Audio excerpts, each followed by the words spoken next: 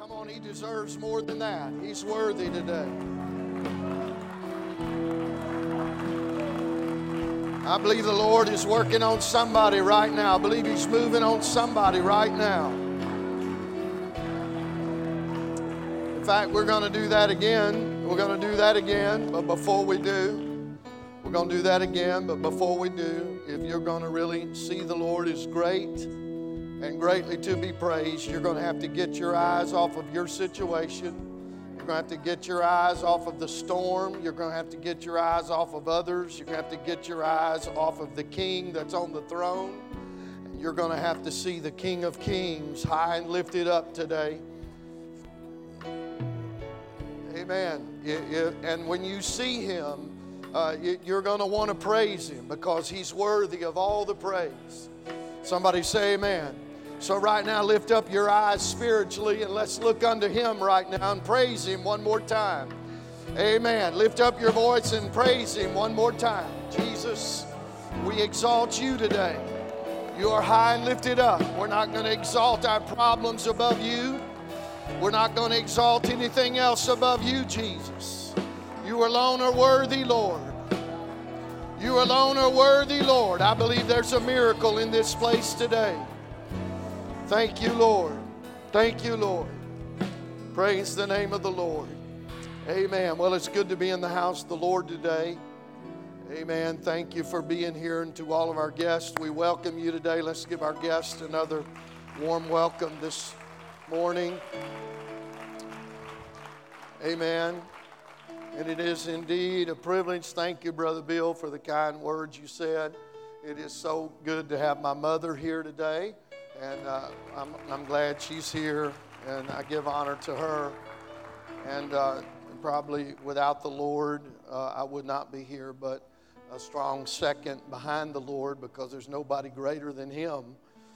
But we do have people that influence us and direct us, and I wouldn't be here without the direction of my mother and her love and her prayers for me. So I'm glad she's here today. It's good to have my nephew.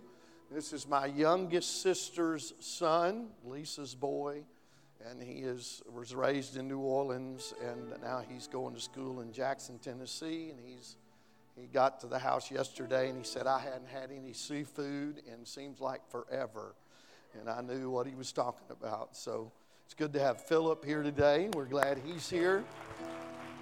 Amen. And I am going to endeavor to preach to you today, and in the next few weeks, in my personal time with the Lord, I've been drawn in the Scripture to the people who saw the Lord. The people who saw the Lord. Now, I'm not talking about His disciples and the 5,000 gathered that ate the food He passed out. I'm talking about those that saw Him in His power, in His glory. Somebody say amen. And what I noticed when that took place, when they saw Him, when we talk about revival, when we talk about a changed life, when we talk about what it did in their lives, there was a radical difference. There was a radical difference from before they saw the Lord and after they saw the Lord. It changed everything. I said it changed everything. I'd like to say to you that a church can't do that. Only Jesus can do that. A club can't do that. Only Jesus can do that. Religious service cannot do that. Involvement with a group of people cannot do that. Only Jesus can do that. Somebody say amen. And so I want to look full in His face today. It's been said around my house the last few weeks that I think we ought to just sing this old chorus probably until the end of the year, and then keep singing it until it really takes hold. But that old chorus that the old timers used to sing, turn your eyes upon Jesus, look full in His wonderful face, and the things of this world will grow strangely dim in the eyes of His glory and grace. Yes, I'm looking up today, and there's somebody I need to latch my attention on. Amen. So I'm going to endeavor to preach today with the help of the Lord from a subject. We're going to find our text in Acts chapter 9, verses 1 through 9. But before we read that, I'm going to let you be seated in just a minute.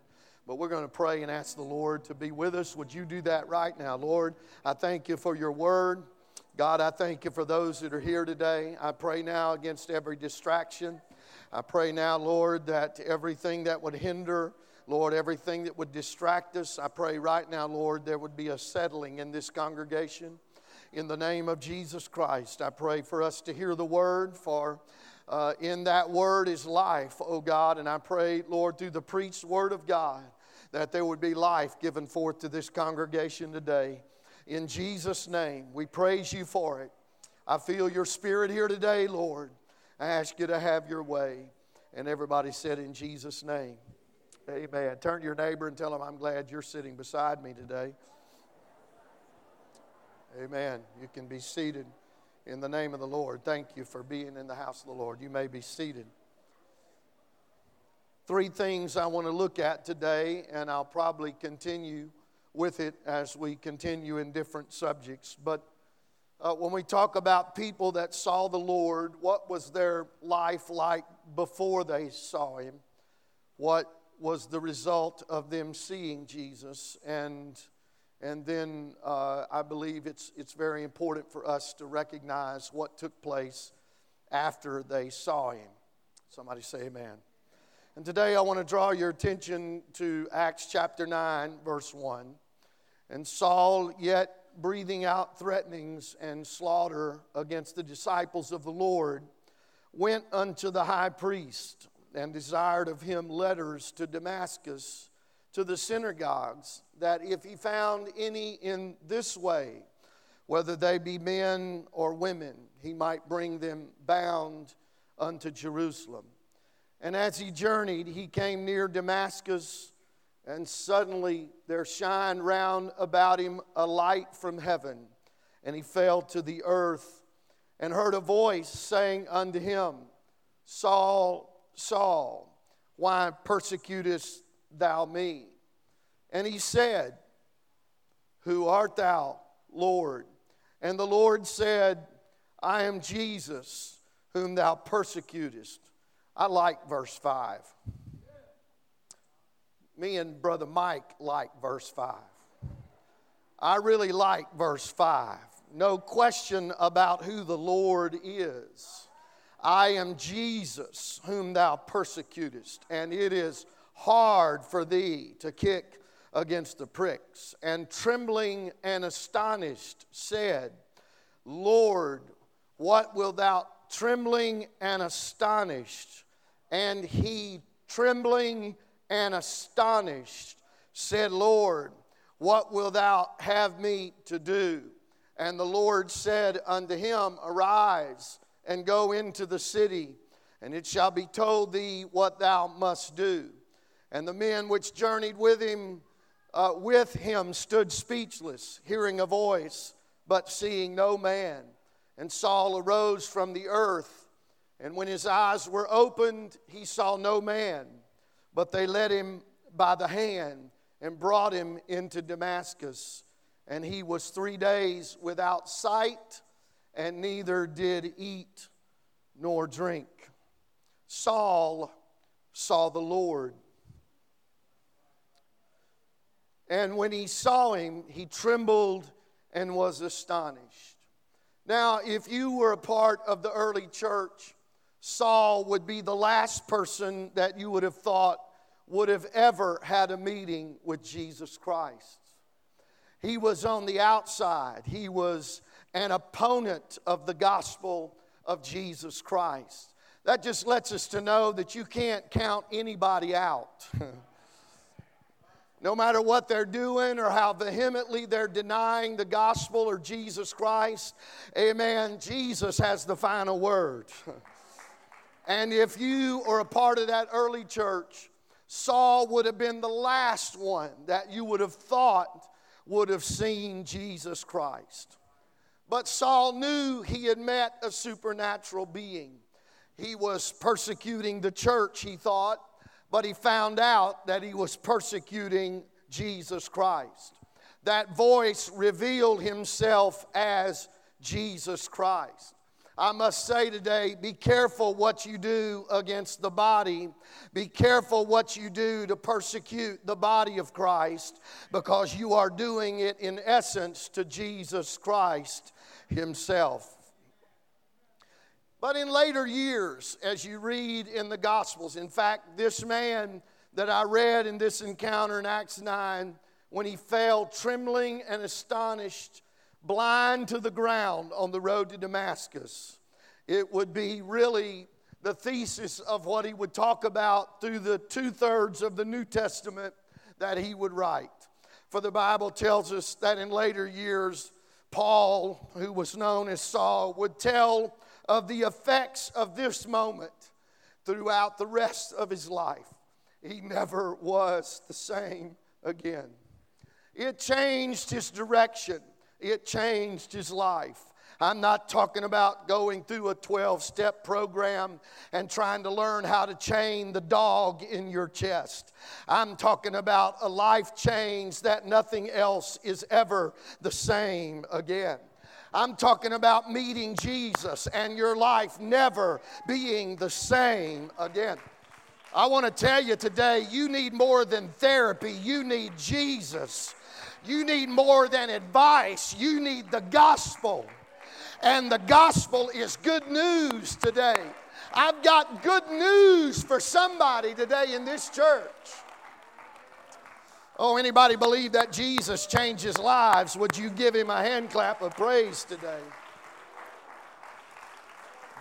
I've been challenged because the preacher is supposed to preach the good news. I'm not supposed to give good advice. The good news can be good advice, but I am commanded to preach the good news today.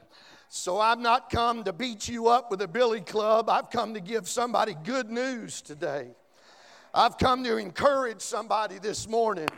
I've come to lighten your load a little bit. Not me, but the Spirit of God wants to encourage you, to help you to leave here joyful and encouraged because of what Jesus has done for you. Does anybody know what I'm talking about? Anybody on the road of doing your own thing and all of a sudden you met the Lord and He changed your whole life? I got a few hands up today. Paul would never forget it. In fact, 5 times in the 2/3 of the New Testament that he wrote, 5 times he refers to it, twice in Acts. In Galatians 1 and 2, in Romans chapter 7, and then in Philippians chapter 3. It is in this final reference in Philippians that Paul tells of the inner effect of what happened on that Damascus road when he saw Jesus. When the writer in Acts says, we know that he trembled and was astonished. But Paul said something was going on in me that was cataclysmic. Something happened in me that shook me to my very core, and I could never be the same again. And Paul, in writing the book of Philippians, he tells of what happened on the inside. Everybody say on the inside. And so as I gather this sermon today, let's look at 3 things. What kind of man saw Jesus that day? Who Jesus was on that day, and the difference it made from that day on. So let's start there. What kind of man saw Jesus that day? Well, Saul describes himself as being full of pride, though at the time he was totally unaware of it. That's the unusual thing about pride. You can be quite full of it and not even know you have it. Oh, it's getting quiet. One thing's for sure is that Saul, by his own admission, says the kind of man that saw Jesus that day was full of pride and didn't know it. Didn't know it. He was, I think we find it, Philippians 3 and 5, we find where he was so proud of who he was. He writes in Philippians 3, I was circumcised the 8th day. Circumcision set him apart. It made him a special man. He was special. Oh, my goodness, the water's running today. For those of you that can't see, I just dropped the water bottle.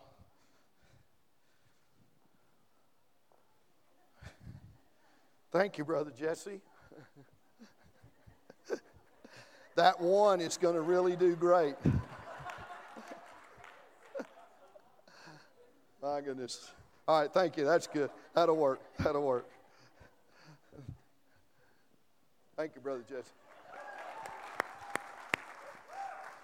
They don't make them like Jesse anymore. Linnell, you found a prize right there. Everybody else in this room was too proud to do what he just did. But he did it. Bless him, Lord, it's right. Saul was proud of who he was. Philippians 3, circumcised. That set him apart. Somebody say amen. And then he says, and we can just leave it up there, I was the stock of Israel. The stock of Israel means he was no hidden Gentile proselyte. He was born a Jew. Then he says, I was of the tribe of Benjamin, and you can hear his voice getting more haughty as he describes. He's describing here in Philippians 3, this is how I met Jesus on the road to Damascus. I was a special man, born in a special nation.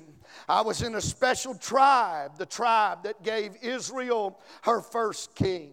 I was a Hebrew, there it is, a Hebrew of Hebrews. And when he says that, he says, I was a part of the dispersion when Israel was carried away into captivity. But my family did not acclimate in Babylon. My lineage did not acclimate to the customs of the nation. No, I was a Hebrew of Hebrews. We kept the Sabbath. We kept the Passover. Even though we were in a strange land, my fathers and my grandfathers, they kept the customs of the people of God. You hear him. His pride is evident about who he is. Then not only is he proud of who he is, he's proud of his religious function. And this is the danger. Religion is not bad, but the danger of religious things is that all of a sudden arrogance can get a hold of you if you're not careful. Somebody say amen. Look at the last phrase, a Pharisee. Everybody say a Pharisee. These were the Orthodox people of his day. They believed the Bible, the Old Testament, and they held firmly to old doctrines. To be a Pharisee was to put a man right up there, top shelf, top shelf, top shelf.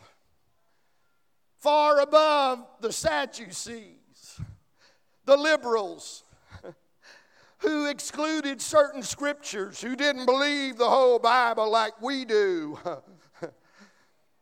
All the while in him, there's a little bit that says, oh God, I'm so glad I'm not like those people.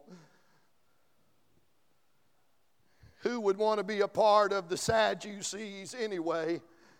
It's pretty sad, you see, to be a Sadducee.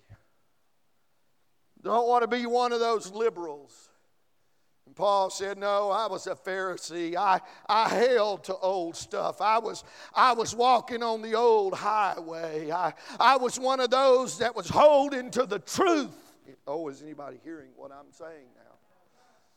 Full of pride, full of who he was, full of who he was religiously. And then not only that, full of pride about what he was doing. Look at Philippians 3:6, concerning zeal, persecuting the church. I was zealous. I wasn't just these folks that were this crazy stuff that was happening. I wasn't going to sit by and let it happen. I was going to get involved. I was going to push back. I'm not going to let this happen on my watch.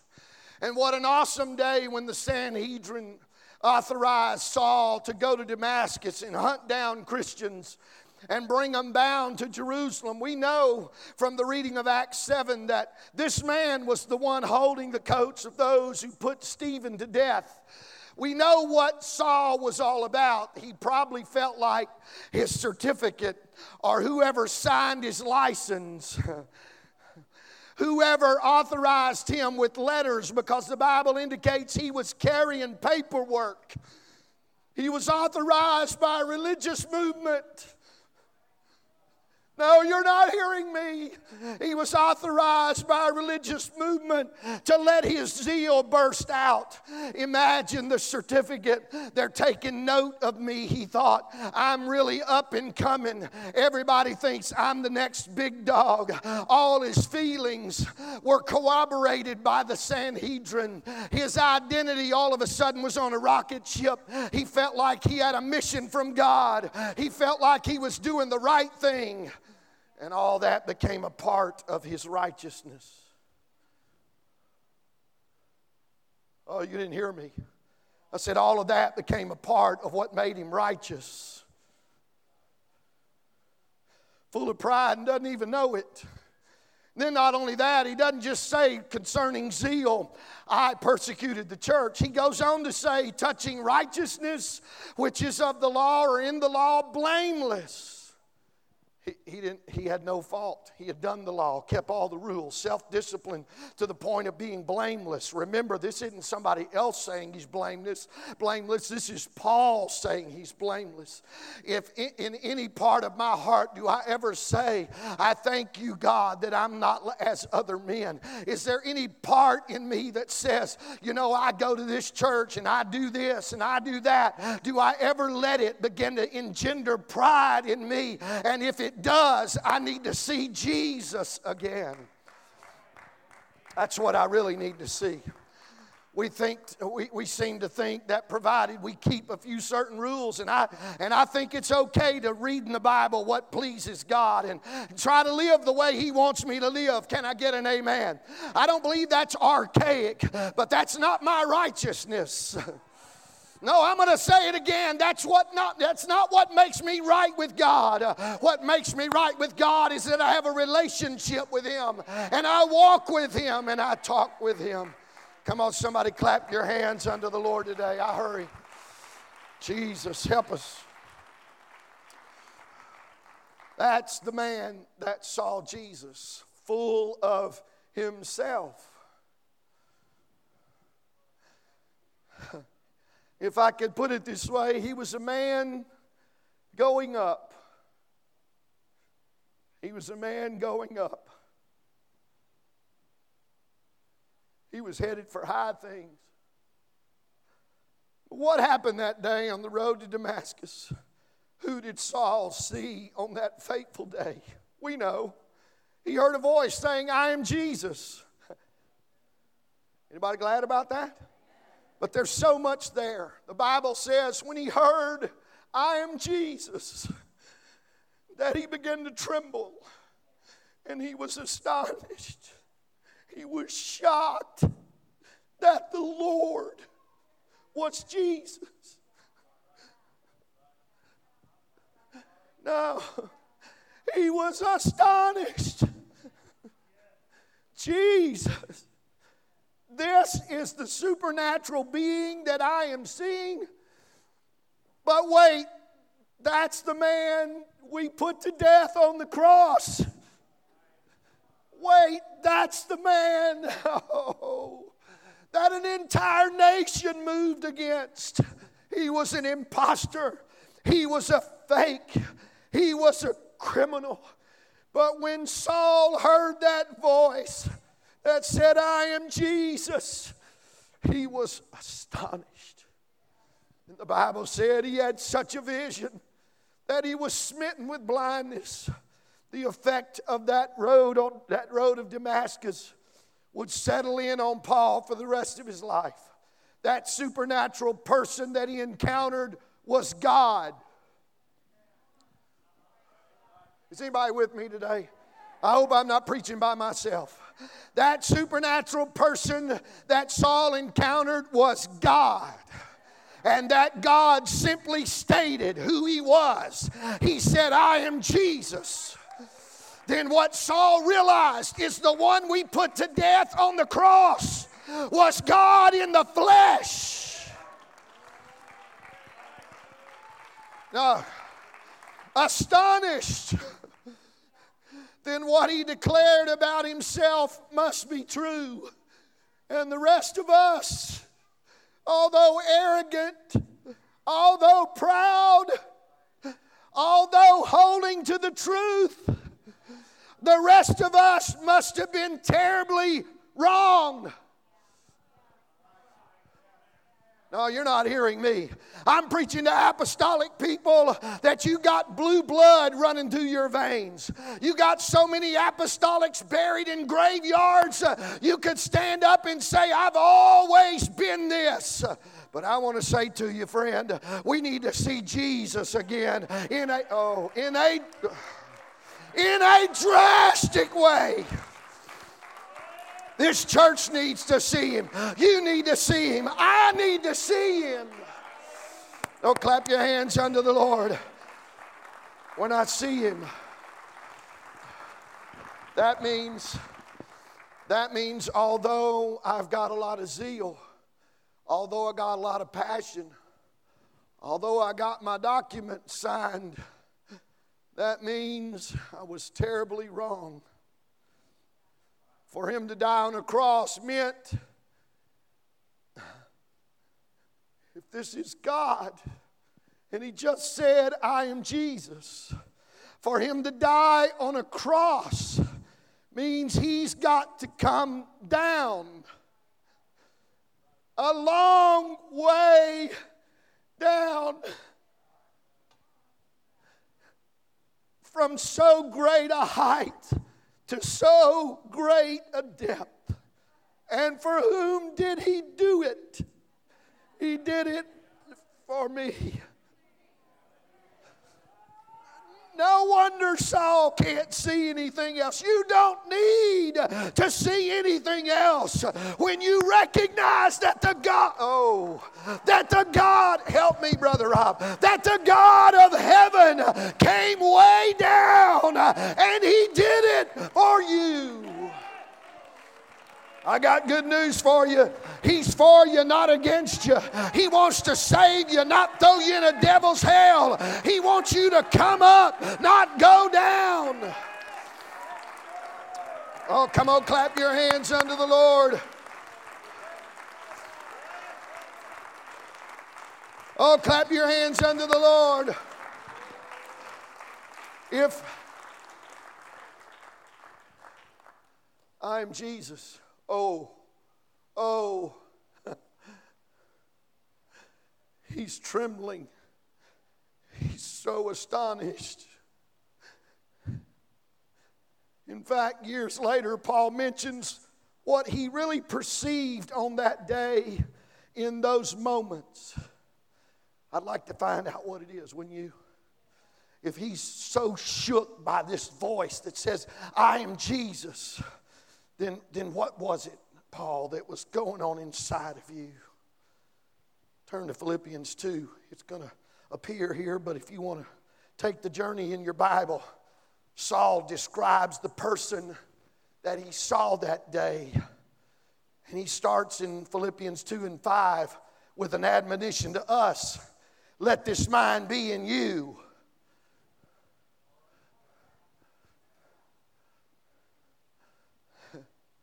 Let this mind be in you, which was also in Christ Jesus. The word there, mind, is disposition. Let the disposition of this man be your disposition. This is why the Bible says that He will not turn aside the contrite heart. He will not cast aside those that humble themselves. Why? Because the mind of Christ is a mind of humility. Let this mind be in you, which was also in Christ Jesus. Well, what is that mind? How many of you like to know what that mind is? I want that mind. Well, yeah, just keep reading. Who, being in the form of God, thought thought it not robbery to be equal with God. Now, I don't want to make you nervous, all you oneness people. But can there be any higher place that the man Christ Jesus, who was in the form of God, said, the word literally means he counted it not a prize to be equal with God. Here's God in the flesh, and he's coming down, and he could take up residence and say, hey, and he, in his way, Brother Blake said, he said, I forgive your sins. And the Pharisee said, wait, only God can forgive sins. I mean, he's trying to show them, isn't he? But he also is, he's going down. He's a man coming down. He's God in the flesh coming down to dwell with us. He counted it not a prize to be God, but he became man. A prize, if you don't have it, it's something to get a hold of. If you do have it, it's something you don't want to let go. And the Bible says this man Jesus, who was the fullness of the Godhead bodily, to wit, God was in Christ. This man said, I've got a prize, but I'm going to let it go. I'm going to relinquish it. How unlike us. How unlike us. So unlike Saul. This is what he sees on Damascus Road. He sees the God of heaven and earth who came all the way down. So unlike me, Saul says. How many things he counted as a prize. And he said, I thought all this was important. But when I saw the man coming down, when I realized what I would to God, I was 25 years old. I'd preached this as hard as I could preach it, but I'm just about out of strength. But when I think about what Jesus did, Paul goes on to tell us what he did. Verse 6, he says he was in the form of God, but he counted it not a prize to be equal to God. He relinquished his deity. He came in the form of a man. Philippians 2:7, he emptied himself. He goes on, but made himself of no reputation and took on himself the form of a servant. No wonder he's laying in the dirt of that Damascus road shaking and astonished because he finally realizes the God of heaven emptied himself out for me. No, you got to hear this preacher today. He did that for you. You. Dear Lord.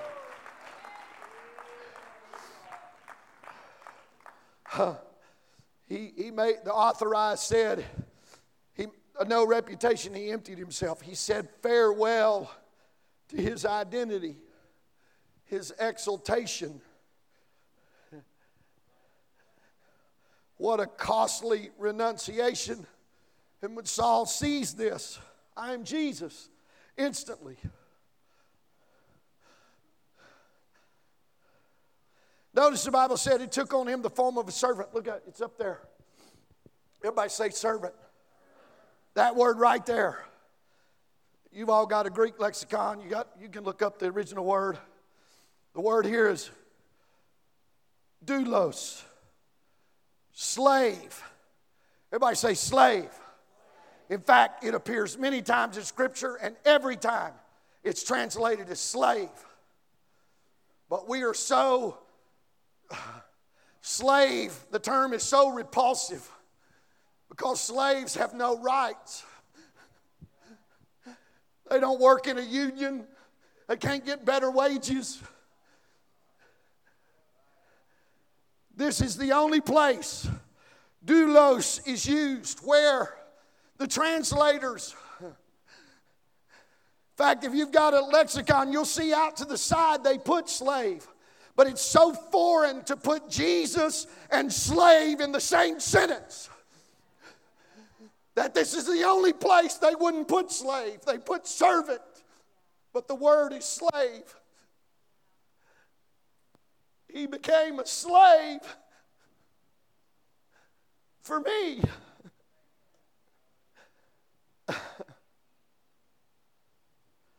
No wonder he's shaken. No wonder he's astonished. It's almost as if they couldn't put the bold facts that Jesus took the position of a slave. It's so shocking, the thought. It's utterly unacceptable in our social structure. But that is the position Jesus took for me, the one who gave up all his rights and had no rights. For me. He let them tread upon him for me. He let them slap him in the face and pull his beard and blindfold him and say, "Ha, prophet, tell us who it is that hit you." He never resisted. He never opened his mouth. And Saul said he did that for me.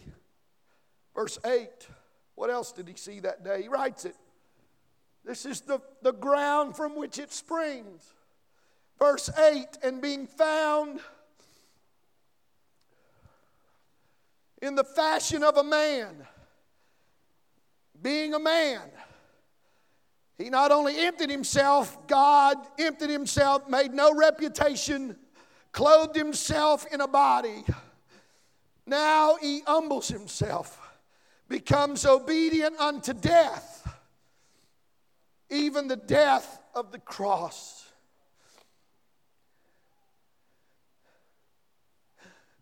Here we see the man coming down.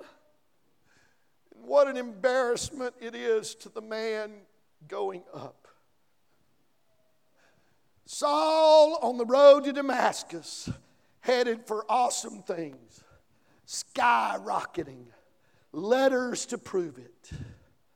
The man going up met the man coming down. In fact, if you want to title this one, title it that. When the man going up met the man coming down. It changed his life. For in Philippians 2 and 8, he says he not only emptied himself, but he humbled himself. Somebody say he humbled himself. See, our concept of power is to humble other people, make them feel bad. But the concept of power to God is to humble himself. Jesus submitted himself to all sorts of indignities that Saul would have never tolerated. But he humbled himself in an even greater way. The Bible said he humbled himself to the point of death. Everybody say death. This is a supreme act of self-humiliation. He didn't have to die, but he humbled himself. He humbled himself to death. He was willing. It was not his duty, Brother Blake. He was willing. He said in that garden, "Not my will." He was willing as an act of obedience to give up his very right to live. Surely this is the lowest that he can go. No. For the next phrase, submitting himself unto death, even the death of the cross. The lowest place of all, a place of utter disgrace. There are all kinds of deaths. There's death on a bed, death in a field of battle, death in your bedroom surrounded by your family. There's nothing disgraceful about these deaths. But Jesus didn't die on a bed. He didn't die in a room surrounded by his friends and family. He didn't die on a field of battle with much glory. No, he died on a cross, a place reserved for criminals. And he died like that, out in the open for everybody to see.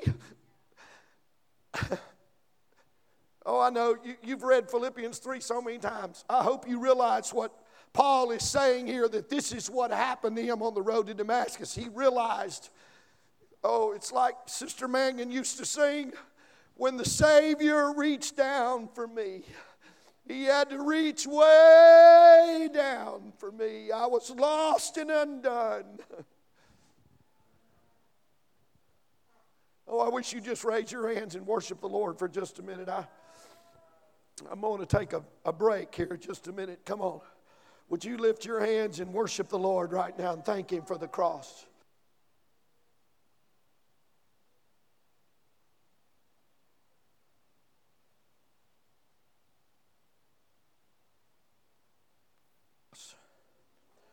He died like that. I hurried to a close. It's 11:54. I'm going to apologize now if I make your dinner just a little later. But I'm going to say this. He died like a criminal in open shame. In fact, there was even a criminal on a cross on the right side and another criminal on a cross on the left side. So it's obvious to any observers that this man was a criminal. Like Isaiah said, we did esteem him stricken, smitten of God. That's how we thought of Jesus. And here's an amazing fact. Here's an amazing fact. He never hurried up to tell them he wasn't a criminal at all. He never once said, you got it all wrong. I'm not a criminal. No, that he was dying because they were criminals. They were criminals. He never stated, I'm dying because you're the criminal. No, he just let them believe that he was the criminal. The Bible says he opened not his mouth. He let them think what they wanted to think. In other words, he let go of every man's most precious possession, his righteousness. You're not going to treat me that way. Oh, I'm preaching to blue-blooded Americans. We think Jesus has an American flag standing beside the throne. You're not going to treat me that way. I've got rights, and the Constitution says it. But this man emptied himself of every right. Try that on for size. The man you're going to look in his eyes when you hear the words, well done, is the one that let go of every possession, even his right.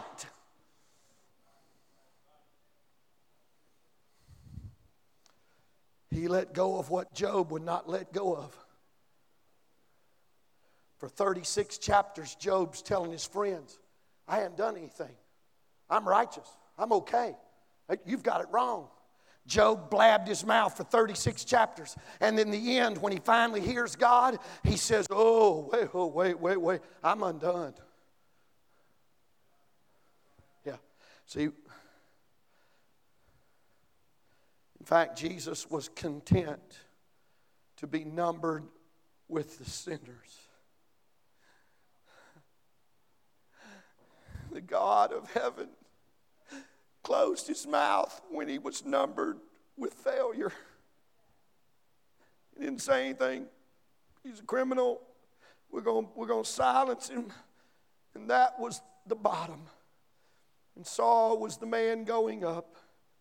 And Jesus was the man coming down. But his life changed when the man going up met the man coming down. In fact, when he met the man that came down, it broke him. And that's what Saul saw. That's what he saw. He saw how far Jesus had come down. And it took him 3 days of blindness to see it. He saw the brokenness, what I call the brokenness of deity. Come on, sister. We're going to play a little music. We're going to come to the altar and pray. He saw the brokenness of deity. Let me put it this way. As I was praying and preparing and thinking in the last 10 to 14 days, this is the best way I can put it. For centuries, for thousands of years, God has tried to bring man to accept the blame. No, okay. Read your Old Testament. For thousands of years, God has tried to bring man to accept the blame. Why? To embarrass us? No.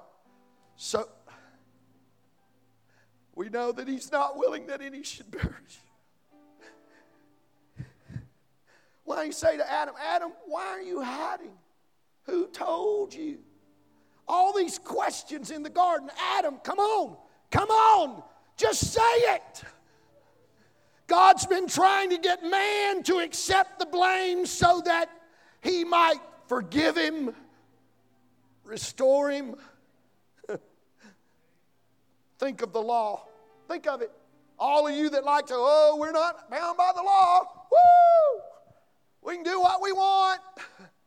Wait, think of what the law was for. Why is the speed limit 25 on Airport Road? It's not for those that go 23. It's for the lawless. The law is for the lawless. It's trying to get the guy who's disobeying to say, wait a minute, I'm not obeying the law. For thousands of years, Judy, God is trying to get man to accept the blame. Just say, I'm the reason. I messed up. And that's what we think forgiveness is. But wait. Let me ask you, Brother Pate, did the law work? God's showing Connor, look, here's how many ways you've offended me. Accept the blame. Didn't work. Kathy, didn't work. The Bible says it didn't work. Why? Because the law was weak in the flesh. We couldn't ever do it. As hard as we try, we were never going to live up to it. We were never going to accept the blame. We were going to blame somebody else. Come on. So God could never get us to accept the blame. The law had no power to make man repent because it was weak in the flesh. And if man will not take the blame, listen, if you don't hear anything else, hear this. At some point, Saul is laying astonished and shaking on the road to Damascus because he finally realized that God said, if man is not going to take the blame, there's only one thing left for me to do. I'm going to take the blame.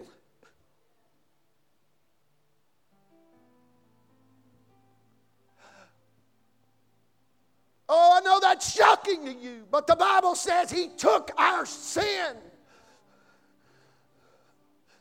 The chastisement of our peace was on Him. The blame was on Him. That's what's happening at Calvary, Brother Blake, is the judgment of sin from God is on Jesus Christ on that cross. That's why today, in the sight of God, you're blameless.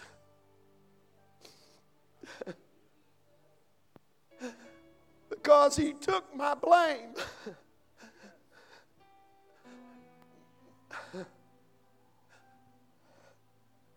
No wonder Saul got up from that dusty road and sat 3 days in the darkness.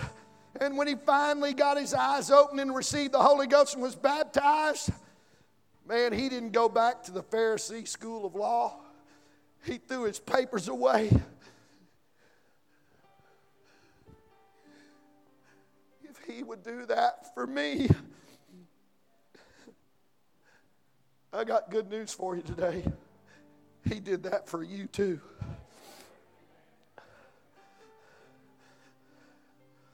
That is exactly what God did in the man Christ Jesus on the cross. He took my blame. He took my guilt. He took my place. And when Saul saw that, "Who are you, Lord?" "I am Jesus."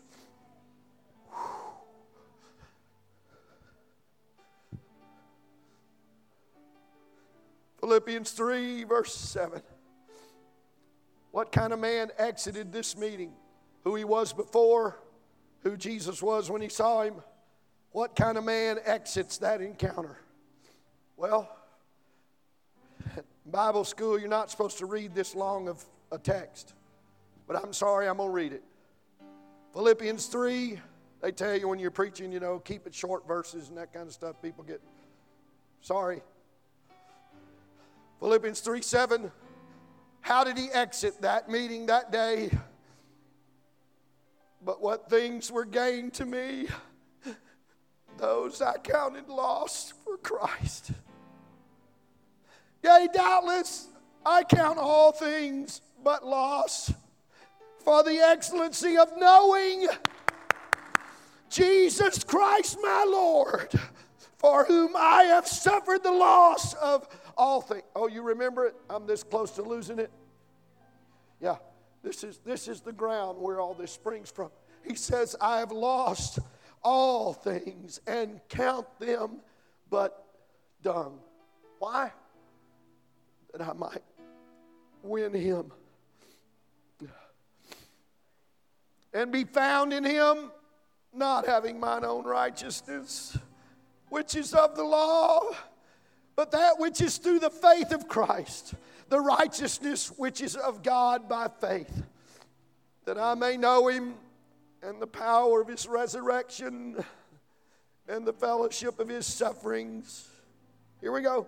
Being made conformable. I want to condescend just like he did. Being made conformable to his death, if by any means I might attain unto the resurrection of the dead.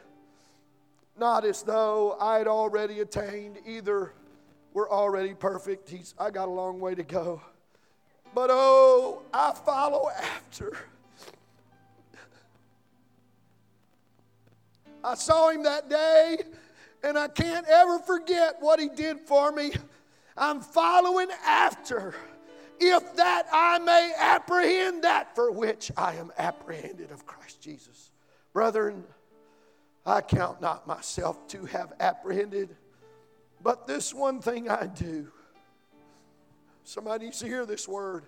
Forgetting those things which are behind, and reaching forth unto those things which are before, I press toward the mark for the prize of the high calling of God in Christ Jesus. You know what Paul is saying? He's saying, I lost it all that day. I lost it all. The Pharisee took his place with all the sinners. He saw such love that he didn't know where to put himself, how to hide his face. He was a broken man. The brokenness of deity provoked the brokenness of the creature. It was as if he cried, "No, Jesus, you're not the criminal. No, you're not guilty. I'm the criminal." And finally, the man coming down elicits the response that he's been looking for. Saul finally says, "No, it's not you that needs help. I need help. What the law could not do, Jesus has done." And he did it by dying on a cross. Anybody glad? Anybody thankful? Anybody get a new vision of him today? I was the man going up, but I met the man coming down, and it changed my life. Come on, stand and give Jesus a hand clap of praise today. Come on.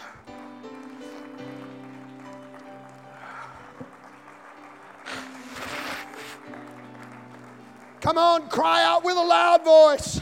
Lord, it's not you that was guilty, I'm guilty. It's not you that's guilty, I'm guilty. And what the law could not do, in that it was weak through the flesh, it just kept reminding us how short we've come. God sending His own Son in the likeness of sinful flesh, and for sin, condemns sin in the flesh. I got good news for you today. He did it for you. You don't have to live another day bound. You don't have to live another day religious. You don't have to live another day going your own way. Paul not only lost all things that used to be gains, but he actually suffered the loss of them. He dropped out of society and the circles of influence that he'd known. He was treated by the authorities as a criminal. He was hunted down. But we find where Paul didn't miss those things. He counted them as rubbish, he says.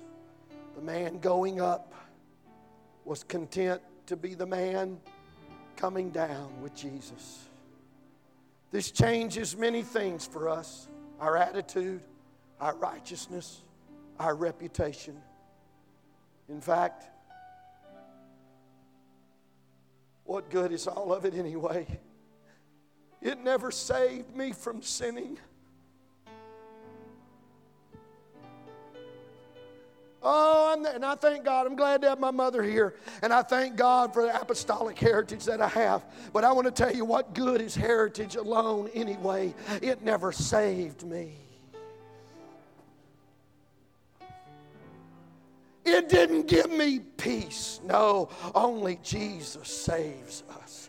Only Jesus gives us peace. So Jesus so arranged it so that nothing we can go through He has not already gone through Himself. Brother Blake said it. Brother Bill said it. Somebody here today needs to hear that there's better news. Jesus has already gone through it for you. That ought to pull you out of your complaints, pull you out of your self-pity, out of your resentment. He helps us to surrender and say, Lord, Jesus, keep me near the cross. I want you to reach over right now. I want you to pray for somebody on your left and on your right. We're done. We're just going to open the altar in just a minute. But I want you to reach over and get a hold of somebody, a friend, and pray. God, I pray right now you'd help them to see you in this way today. That voice that says, I am Jesus. Let me understand what it means today. The ramifications of it, what it ought to do to me. How I ought to live my life. How I ought to go from here today.